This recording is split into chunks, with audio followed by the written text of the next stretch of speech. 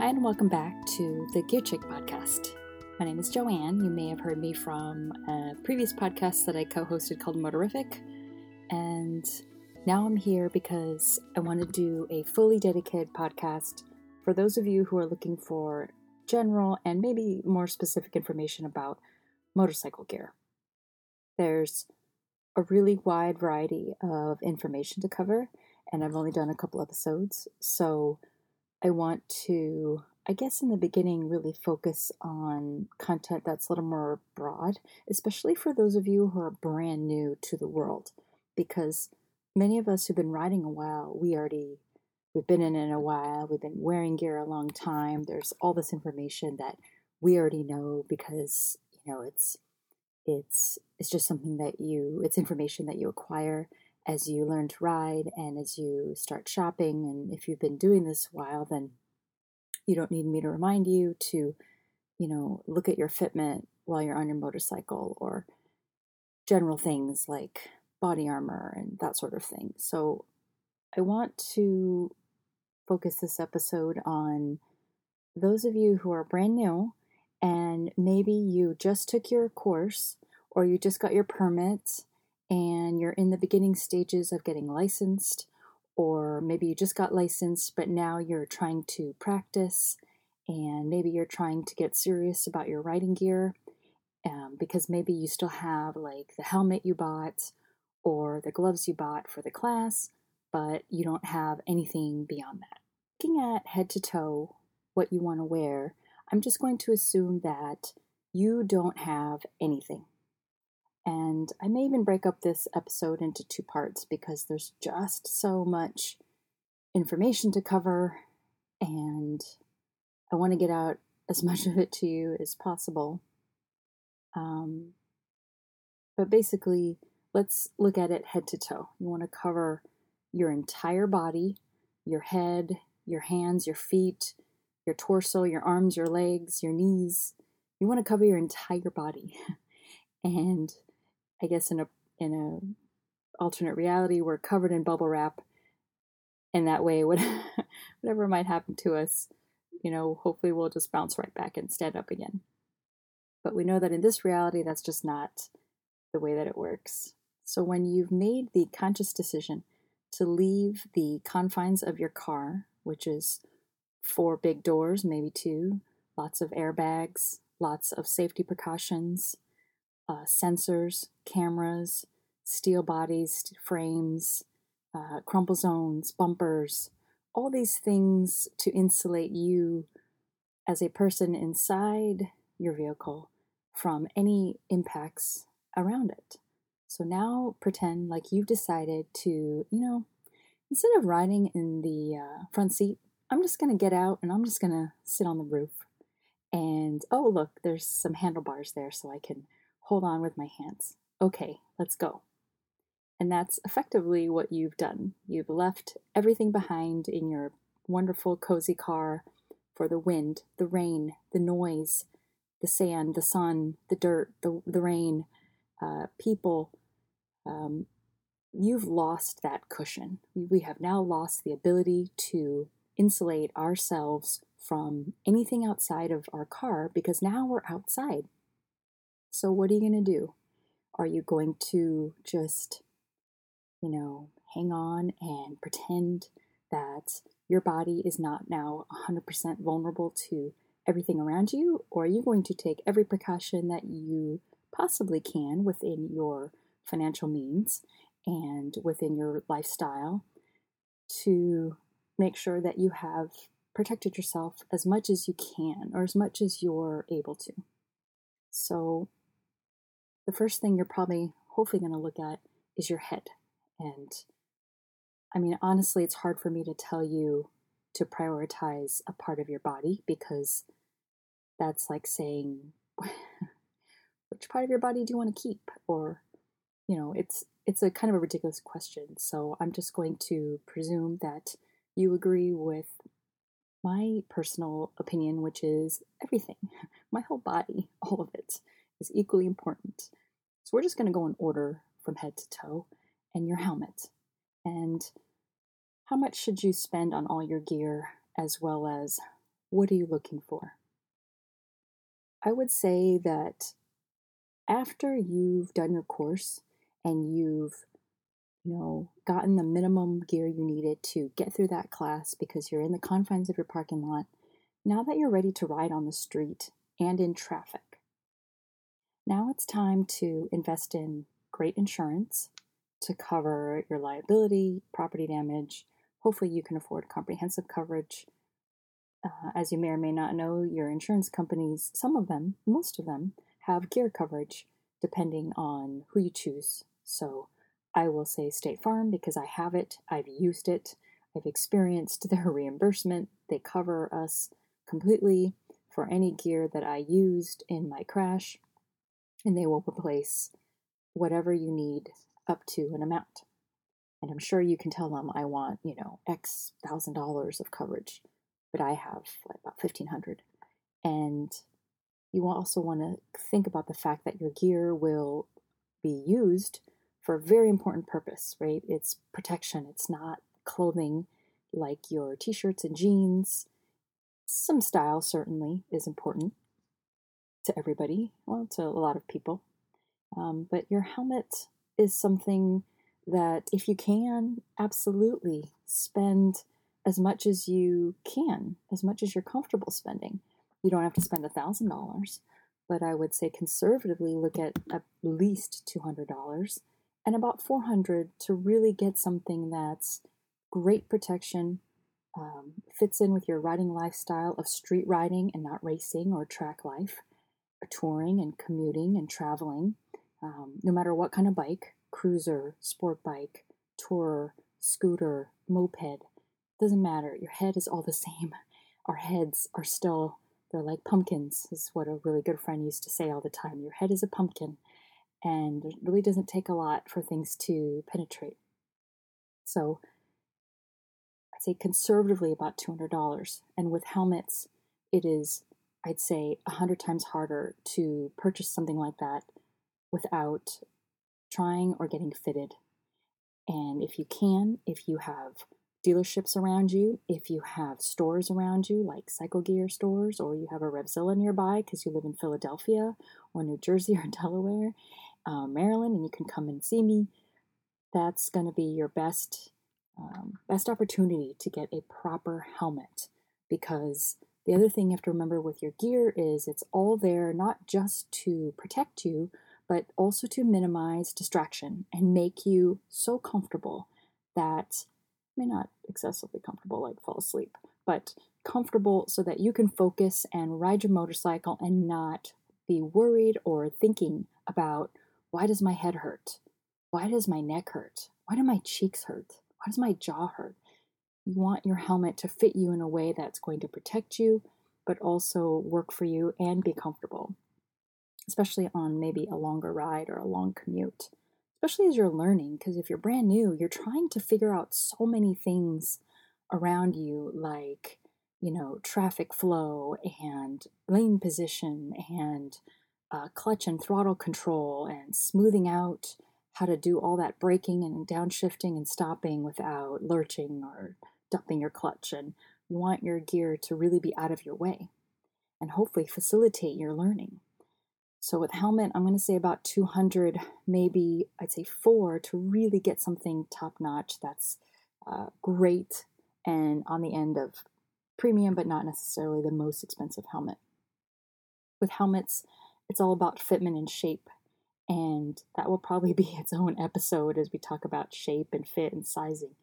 So again, something, if you can find, you need to find a shop, you need to find someone who can get you fitted properly for a motorcycle helmet. It is unlike any experience you've ever had unless you play contact sports that require helmets. Maybe you play football, maybe you snowboard, maybe you play hockey, then you have some frame of reference. But even those helmets are very different than what a motorcycle helmet offers, because our helmets are designed to work once very, very, very, very well. And that's why they're more expensive, because all this money goes into this one time you might need it so that it saves you and you can get up and walk away without any problems. So it's a very different fit and feel also, but again, just an experience unlike any other, and it's really challenging to figure out what fits you online. Jacket. So that's the next part of your body, right? So I want you to cover your sleeves and your chest and your body. And again, I would say look to spend about 200 to 300, especially for something that will be comfortable, that might fit you right, that will do the things you want it to do, that will have enough quality and construction to it to really protect you, because anybody can make anything. You could decide right now, I'm going to make a motorcycle jacket and I'm going to sell it to my neighbor for $300. And there's nothing stopping you, and there's nobody in your way to tell you, hey, does that jacket really protect? Will it really protect? And will it really do what I need it to do? And there's no one there to say, no, that jacket doesn't have the right seam strength, or that material isn't going to do what I need it to do if I'm sliding down the road for a few seconds, or if I hit the ground, that body armor isn't really going to absorb my impact and protect my elbows. So with gear, you do have to do a little bit of homework and research the brands and look at, who are these people? What is this company ABC? Where do they come from? What are people saying about them? More importantly, has anyone actually used their gear, and how did it work? How well did it do? What is it supposed to do, and how did it do it for this person? What are people saying about it? And that gives you a very broad overview of whether the brand is reputable, whether it's a brand you want to put your money into, because not everybody makes quality protective gear, and you want to make sure you're getting something that's actually designed to crash in, because that has to be your priority. Otherwise, wear whatever you want in your closet. Just walk in and put anything on and cover your body and be done with it, and don't even worry about any of this stuff. But if you're consciously making an effort to step away from your closet, create a new closet, and fill it with actual safety gear, then you've got to ask these questions. I would say the same goes with your pants and your gloves. For your pants, I'd say probably a couple $100. I'd say pretty much everything, you're probably going to be going in at about $1,000 to get everything. Yes, you can spend far less. I mean, off the top of my head, from a bare minimum cost point, you could spend, I don't know, $300 or $400. But you also have to consider how well that product will hold up against, say, $1,000 worth of gear, and how well do you want it to hold up. For me, I want my gear to hold up very well, and I'm not prepared or willing to give up an inch for something that's not going to do more than what I consider to be minimum. And I basically want my gear to be so good that I could crash 2-3 times in it. And that's just how I want it. If that's how you want it, then you're going to add some dollar signs, because really good gear is designed to work very, very well. And I know there's exceptions to that, to where maybe there's product failure or quality failure. So I'm not saying that every time you look at a high price tag, you are guaranteed it to work a certain way. But I am saying is, when you look across the spectrum and you see price points, they will vary. Some will be crazy high and some will be much lower, and you can get good protection at a lower price. But you're going to have to drill down, look at these brands and see, what are they offering at this lower price? Why is it lower? Why is it so much lower than this $1,000 one? What is it getting me? Is it getting me enough? Is it getting me what I need? And a lot of choices about motorcycle gear is very personal. What do I want it to do for me versus what do you want it to do for you? Because everyone has a different preference, and in a perfect world, yes, I want everybody to have the best, and I want everybody to wear the best.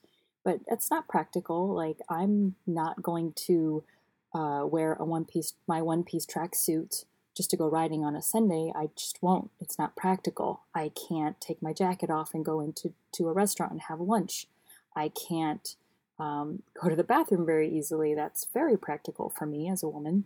I'm not going to wear that on the street, even though, yes, it would offer me maximum protection because I've found alternate motorcycle gear that gives me the protection that I feel is more than enough for my body and in a way that is practical and comfortable for the street. Because you can have your cake and eat it too, but you don't have to buy the most expensive cake. So I would say you're probably going to spend a little bit more on, I would say a lot of people will spend a little bit more on their helmet and then spend a little bit less on your rest of gear. And I have to leave that to you, but I would say conservatively, you should look at $150 to $200 for each item you intend to spend, at least to get a good kind of I'd say low to mid level of protection. So you get something that will do what it needs to do for you. And maybe it won't be able to do it again, but it can do it good for you that one time. And then that way you hopefully will be prepared maybe later to spend more money. But there is so much product now on the market. There's so many brands. There are so many companies. There are people making who are small business and they're making small batches of gear, and they're not mass producing large quantities. So their price points are going to be different than, say, a big company like First Gear, who manufactures hundreds and thousands of pieces of apparel. So their prices are different. So you will have to look kind of brand to brand and decide, what brands might be for you. Certainly the other thing with gear is fitment. And that's something that I try to focus on and talk about extensively when I'm talking to anyone who needs help with gear.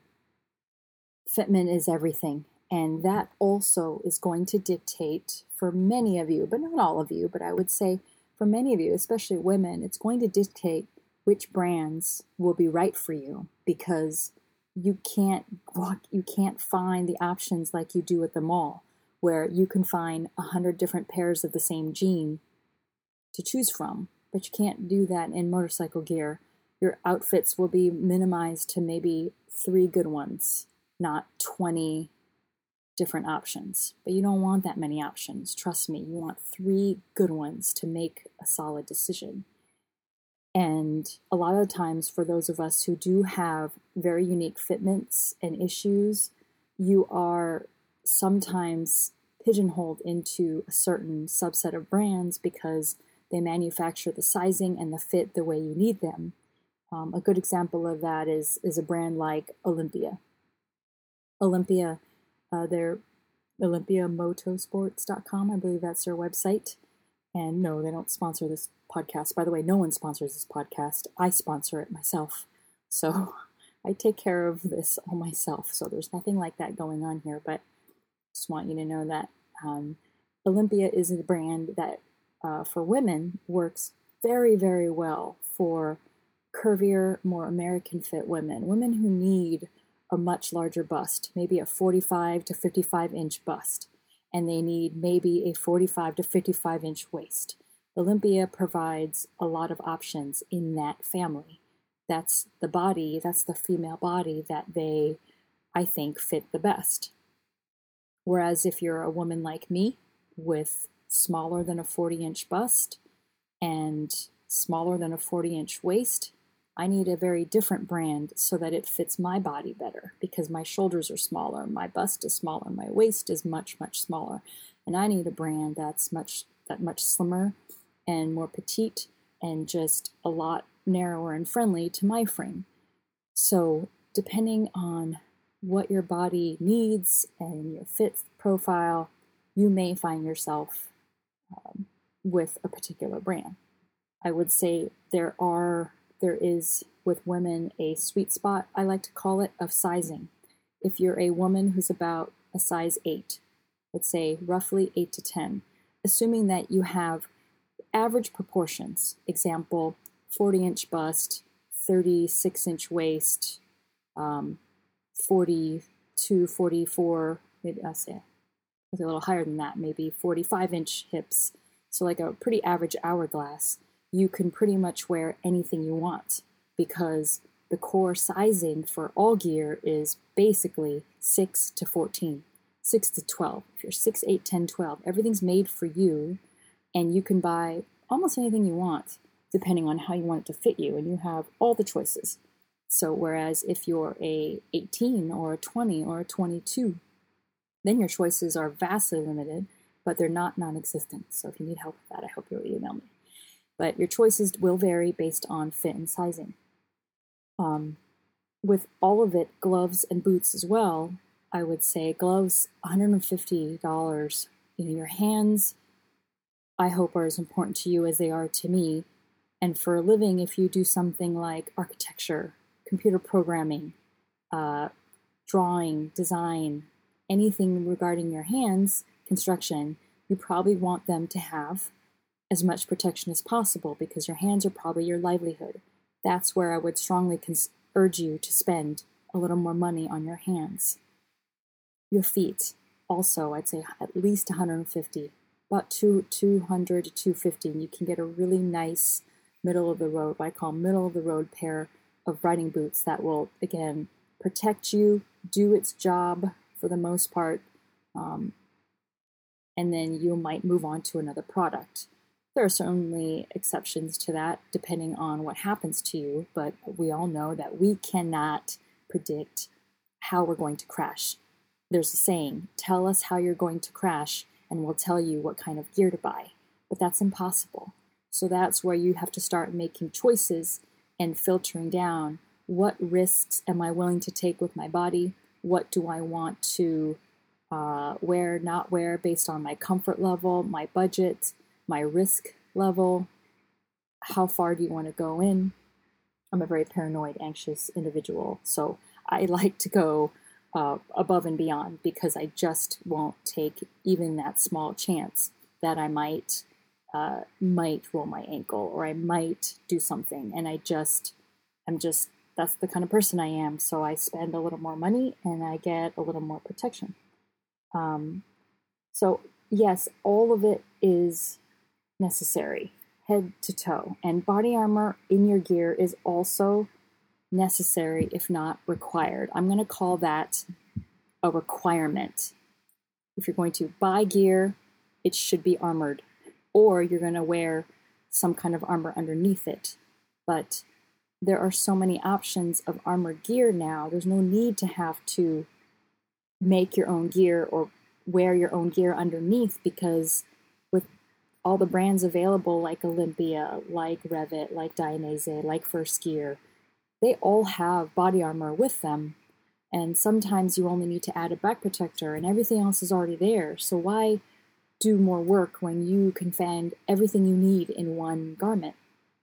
I'd say the only case where you may provide your own armor like that is if you have fit issues. A really good example of that would be if you're, I'd say, a very ultra petite woman, maybe a size 0, maybe a size 2, and you need to wear a Knox Ladies armored shirt, because that way you'll have the right armor fit and you could wear it under any jacket you want, because chances are finding a jacket to fit you properly that has armor in it on the right places on your body is going to be challenging. So then you have to maybe wear your own armor so that you get the right fitment. I'd say there's really not a lot of times where you're going to have to provide your own armor like that, because if you're looking for a multi-season jacket, you're looking for a mesh jacket or a leather, they will have elbows, shoulders, and back protectors. And if they don't, I would move on.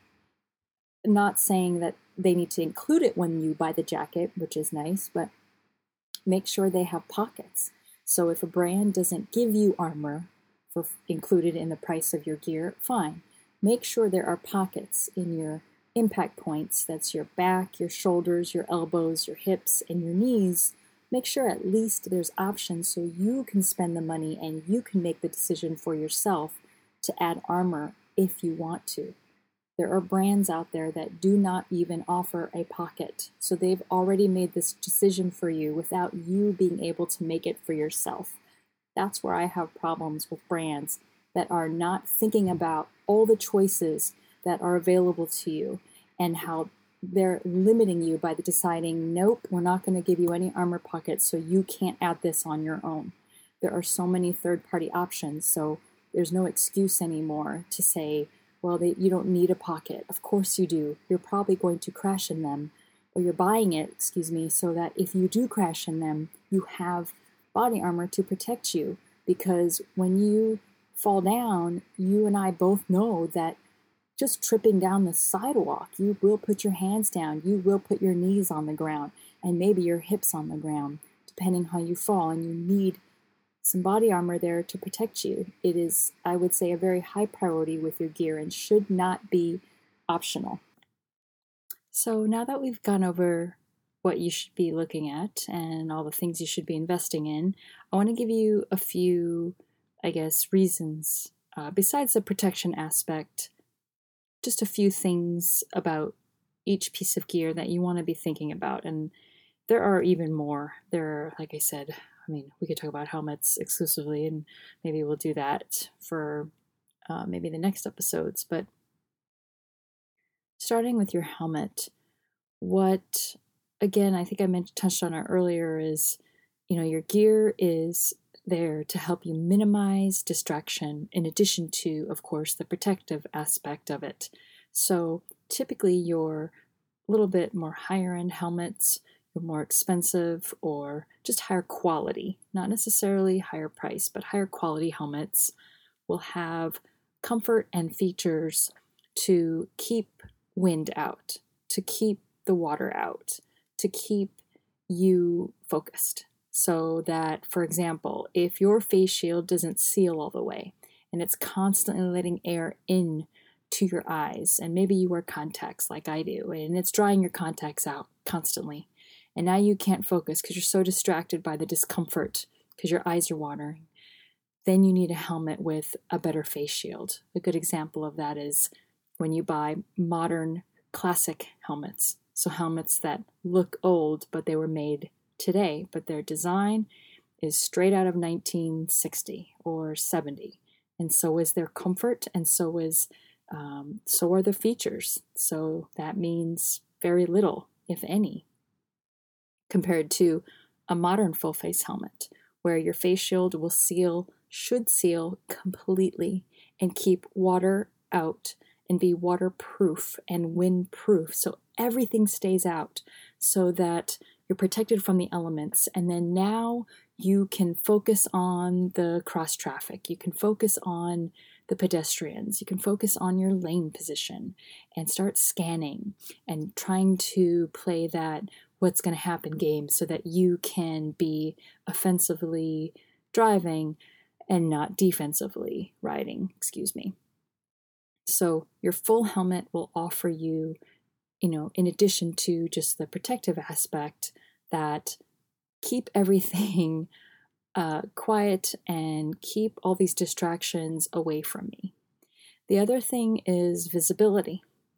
And I know that it seems like, well, if I don't wear one at all, I'll have more and better visibility, But there's, I guess, a gray area. Yes, you don't want to limit your vision. But again, in a traditional modern full-face helmet, your peripheral vision will never be limited beyond what your human peripheral vision already is limiting you to, because we have limited peripheral because we're humans and we're not animals that have better peripheral. So we're never going to lose that. What does change is the height of your face shield. So if you look at some face shields, one might have a 1/4 inch taller height than another. And that could definitely be affected by, for example, a race helmet for being on the racetrack versus a street helmet for being on the freeway and being on the street, where you're not tucked down and bent over to where you need a different kind of visibility due to your riding posture. So just because it's a full helmet, just because it's a modern helmet, doesn't mean you're going to lose any kind of visibility. Well, the other thing that can affect that feeling is height.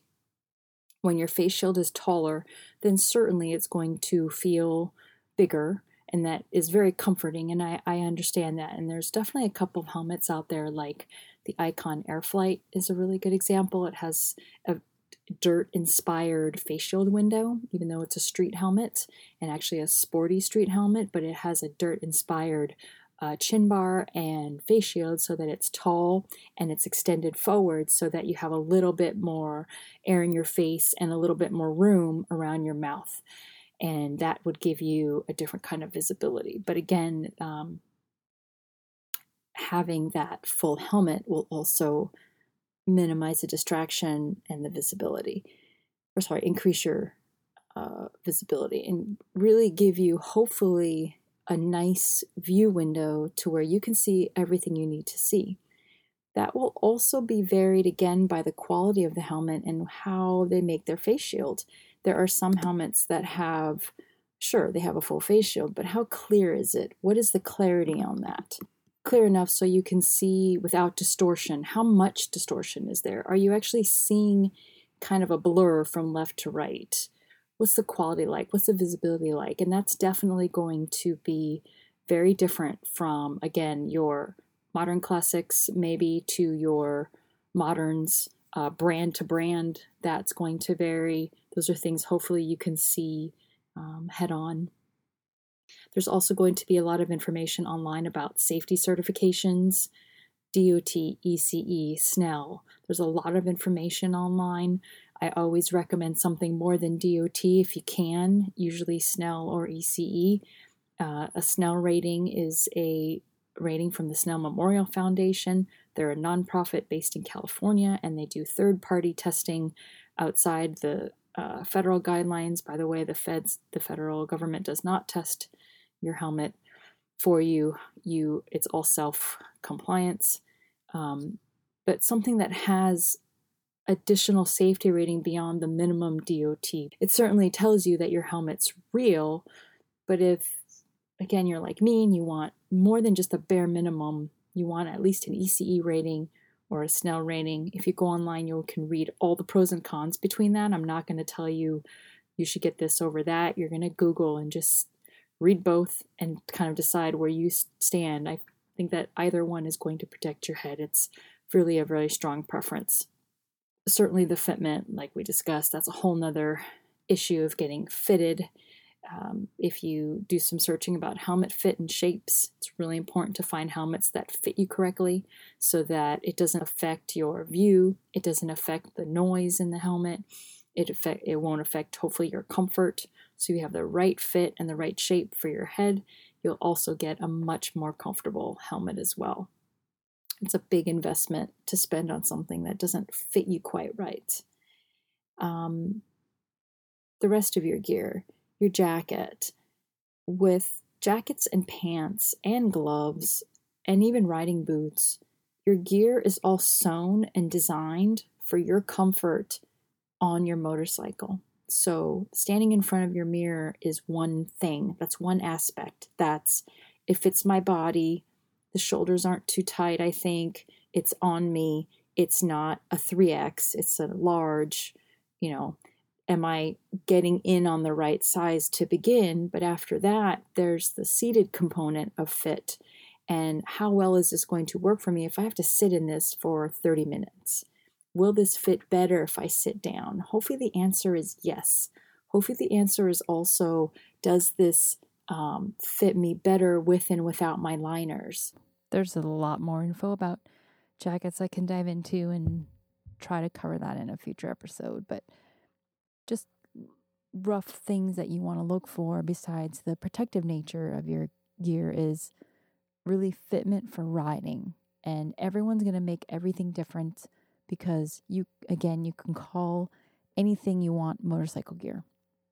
So the telltale signs that whoever's made this gear for you has really thought about you riding and possibly crashing and using the garment. They're going to look at your fitment for your riding lifestyle and the gear that you're looking at. For example, if you ride a sport bike, then your gear is going to fit very different from someone who rides a bobber. Or if you ride a cruiser, then your gear is going to fit and work differently than someone, on a sport bike. So all these different nuances of gear will vary from lifestyle to lifestyle. especially with your gloves. So imagine taking some gardening gloves and trying to ride in those, and how hard you have to fight those finger seams, how hard you have to force those gloves to follow the contour of your hand, to really hold your hand grips and operate your levers, put your thumbs out, hit your switches, and do all that effortlessly. That's also why a lot of riding gloves are more expensive than just $20 gardening gloves or mechanics gloves, because there's a lot more effort into the way it's constructed, into the way it's sewn, the materials used. Again, think about putting your hand down and how well that glove has to stay on your hand and stay together so the seams don't just open as soon as your hand makes contact with the ground or whatever. So putting your hand in a glove that has already wrapped itself around your hand grip, think about how much less work that means for you while you're riding. That means you don't have to squeeze your hands as hard. You don't have to work as hard because your gloves will do the gripping, and they are going hopefully to keep you warm, and they're going to do the work for you so that as you're operating, it's effortless, it's seamless, and it's really comfortable. But again, a lot of that really does come into fitment. And yes, always full fingers, because just because it's a full finger glove doesn't mean you're going to lose feel. You have to find the right one, because again, there are so many out there. Everyone's going to call a motorcycle glove, a riding glove, but that doesn't necessarily mean they're the best for riding. So just because you have one bad experience with one piece of gear, don't let that ruin the potential for wearing other gear that's better than what you had before. It's like any other kind of tool or utensil you might use. Just because, this plastic fork doesn't work as well when you're trying to cut your steak doesn't mean you're going to cut off forks altogether. You're going to find a better fork or a better knife instead of the plastic knife, because it can't cut through a filet mignon. You're going to find a knife that's made of steel and it has better blades and can cut better. So your gear, there's so many options, and depending who recommends what, you may end up in something that was really a terrible recommendation to begin with. And then now you feel like everything's going to feel like that, but that's just not the case. So it's really important to find real riding gloves that are pre-curved, that have the seaming in mind for you to squeeze something and use your grips and use your brake levers and your clutch lever without as much effort and less struggle. The same goes with your boots. As a smaller person, I rely heavily on really good boots because I have to compensate for lack of height. I'm about 5'2", my inseam's about 28. I have to compensate for that with my leverage, my riding skills, and not my ability to bench press or pick up 400-pound objects. Depending on what the center of gravity is for a bike I'm going to ride, I have to rely on my feet to have solid, stable footing so that I can manage the weight of a vehicle that outweighs me 3-to-1 without dropping it, without tipping it over in a parking lot, to have the confidence to park it correctly. I don't ride things that help me, that I can flat foot. I ride things that are a little bit taller. I prefer it. It's more comfortable because I like to ride sporty bikes. So with sporty bikes, they're meant to be taller so they can lean over really far and go really fast into corners and whatnot. So boots, for me, help compensate for the potential inches that I wish I had, because if you're, 6 foot tall with a 34-inch inseam, your feet will compensate for your lack of riding experience to stabilize the weight of a bigger motorcycle, because your feet are flat. And so you can use that to your advantage, but I can't. So I use really good boots that have incredible traction so that when my toes are down, when the balls of my feet are on the ground, usually it's 1 foot that has the ball of my foot. I can usually get one flat sometimes, or one ball of my foot down and then 2 toes. But I have a lot of traction in the boots I wear. even in that small contact patch, it's like modern motorcycle tires. Modern tires have an incredible volume of traction in just a little, 4-inch contact patch than tires from 30 years ago. So so much more grip and so much more traction in such a small little space.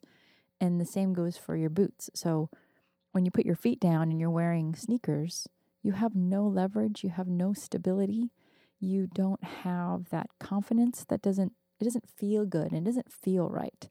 So you really want really good boots, especially when you're smaller, because you have to compensate a lot for being smaller and being shorter. And yes, there will be a limit to what you can ride because of your height, but that doesn't mean you can't ride a lot of bikes.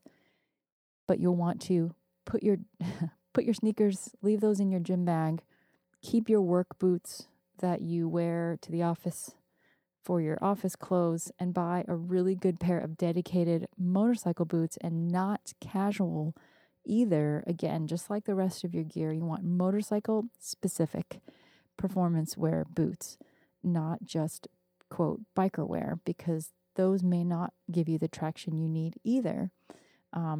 And certainly the dexterity to get your toes under your shifter to shift your bike. So if you're riding a manual motorcycle, I know some of you may be even looking at automatics, but if you are looking at manuals, your boots also must have the right fit and feel so that you can feel your brake pedals, so you can feel your shifter, so you can tap your shift lever and not have to stomp on your shift lever and not have to kick your shift lever up really hard, because everything on your bike should be pretty effortless. Your shifting, your braking should be smooth, controlled, very gradual, not all at once. Your boots also need to have that kind of feel so that when you're shifting and braking, that you have that really nice progressive control over your shifter and a nice little tap to get up to second or third or fourth gear and down back through third to second to first. It should be a really light tap because it doesn't really require a lot of force. So if you're stomping on your pedals, you're probably not wearing really good boots or footwear, and it's probably getting in the way. Again, your gear should never inhibit your riding. It should never affect it negatively. It should never make it where you don't feel comfortable riding. And if you're wearing proper gear, but there's still an issue, then clearly there's a fit problem. There's either a lifestyle problem. For example, you're wearing thicker touring boots for your sport bike, and the toe box is too thick, so you can't get your toes in and under the shifter, because now since your feet are below your hips now, you have less space, and you needed transition to a sport boot so that your toes are a little bit flatter and easier to get under your shifter. But that's not the gear's fault necessarily. It's just the choice of gear for that riding lifestyle that's now making things difficult. So there's always options available out there to you. If you need help finding them, I hope you'll message me on social or just drop me an email to my website, Joanne@Gearchick, and tell me what's going on, and I'm happy to point you in the right direction. Or if there's information that you want me to cover in a future podcast, then I hope you'll send that info, or again message me on social media and make suggestions. I have a lot of ideas. I'm not quite sure, where I'll go, but I wanted to get at least some of these general gear thoughts out to you, again, for those of you who are new to this and just not really sure where to start or what to think about. I think, again, in future episodes, maybe I'll do a deep dive on each piece. So maybe do a helmet episode and then maybe do a jacket one. I'm still trying to figure out kind of topically what I want to do there, but I really thought it was important to just at least talk to those of you who are really new to gear or new to riding, because I know many of you out there have been riding, but you're not gearing up maybe, and so you've decided to take a deep, drop a foot into the deep end and go in and really get some gear. So I know that may be also while you're looking at motorcycle gear for the first time. So thanks for joining me for this. I hope you'll post feedback. I hope you'll send suggestions. Again, I'm, kind of doing this on the fly, so I do want to hear from you. Thank you for listening. I hope you're riding safely. I hope you're enjoying your riding season wherever you live. And I will talk to you soon.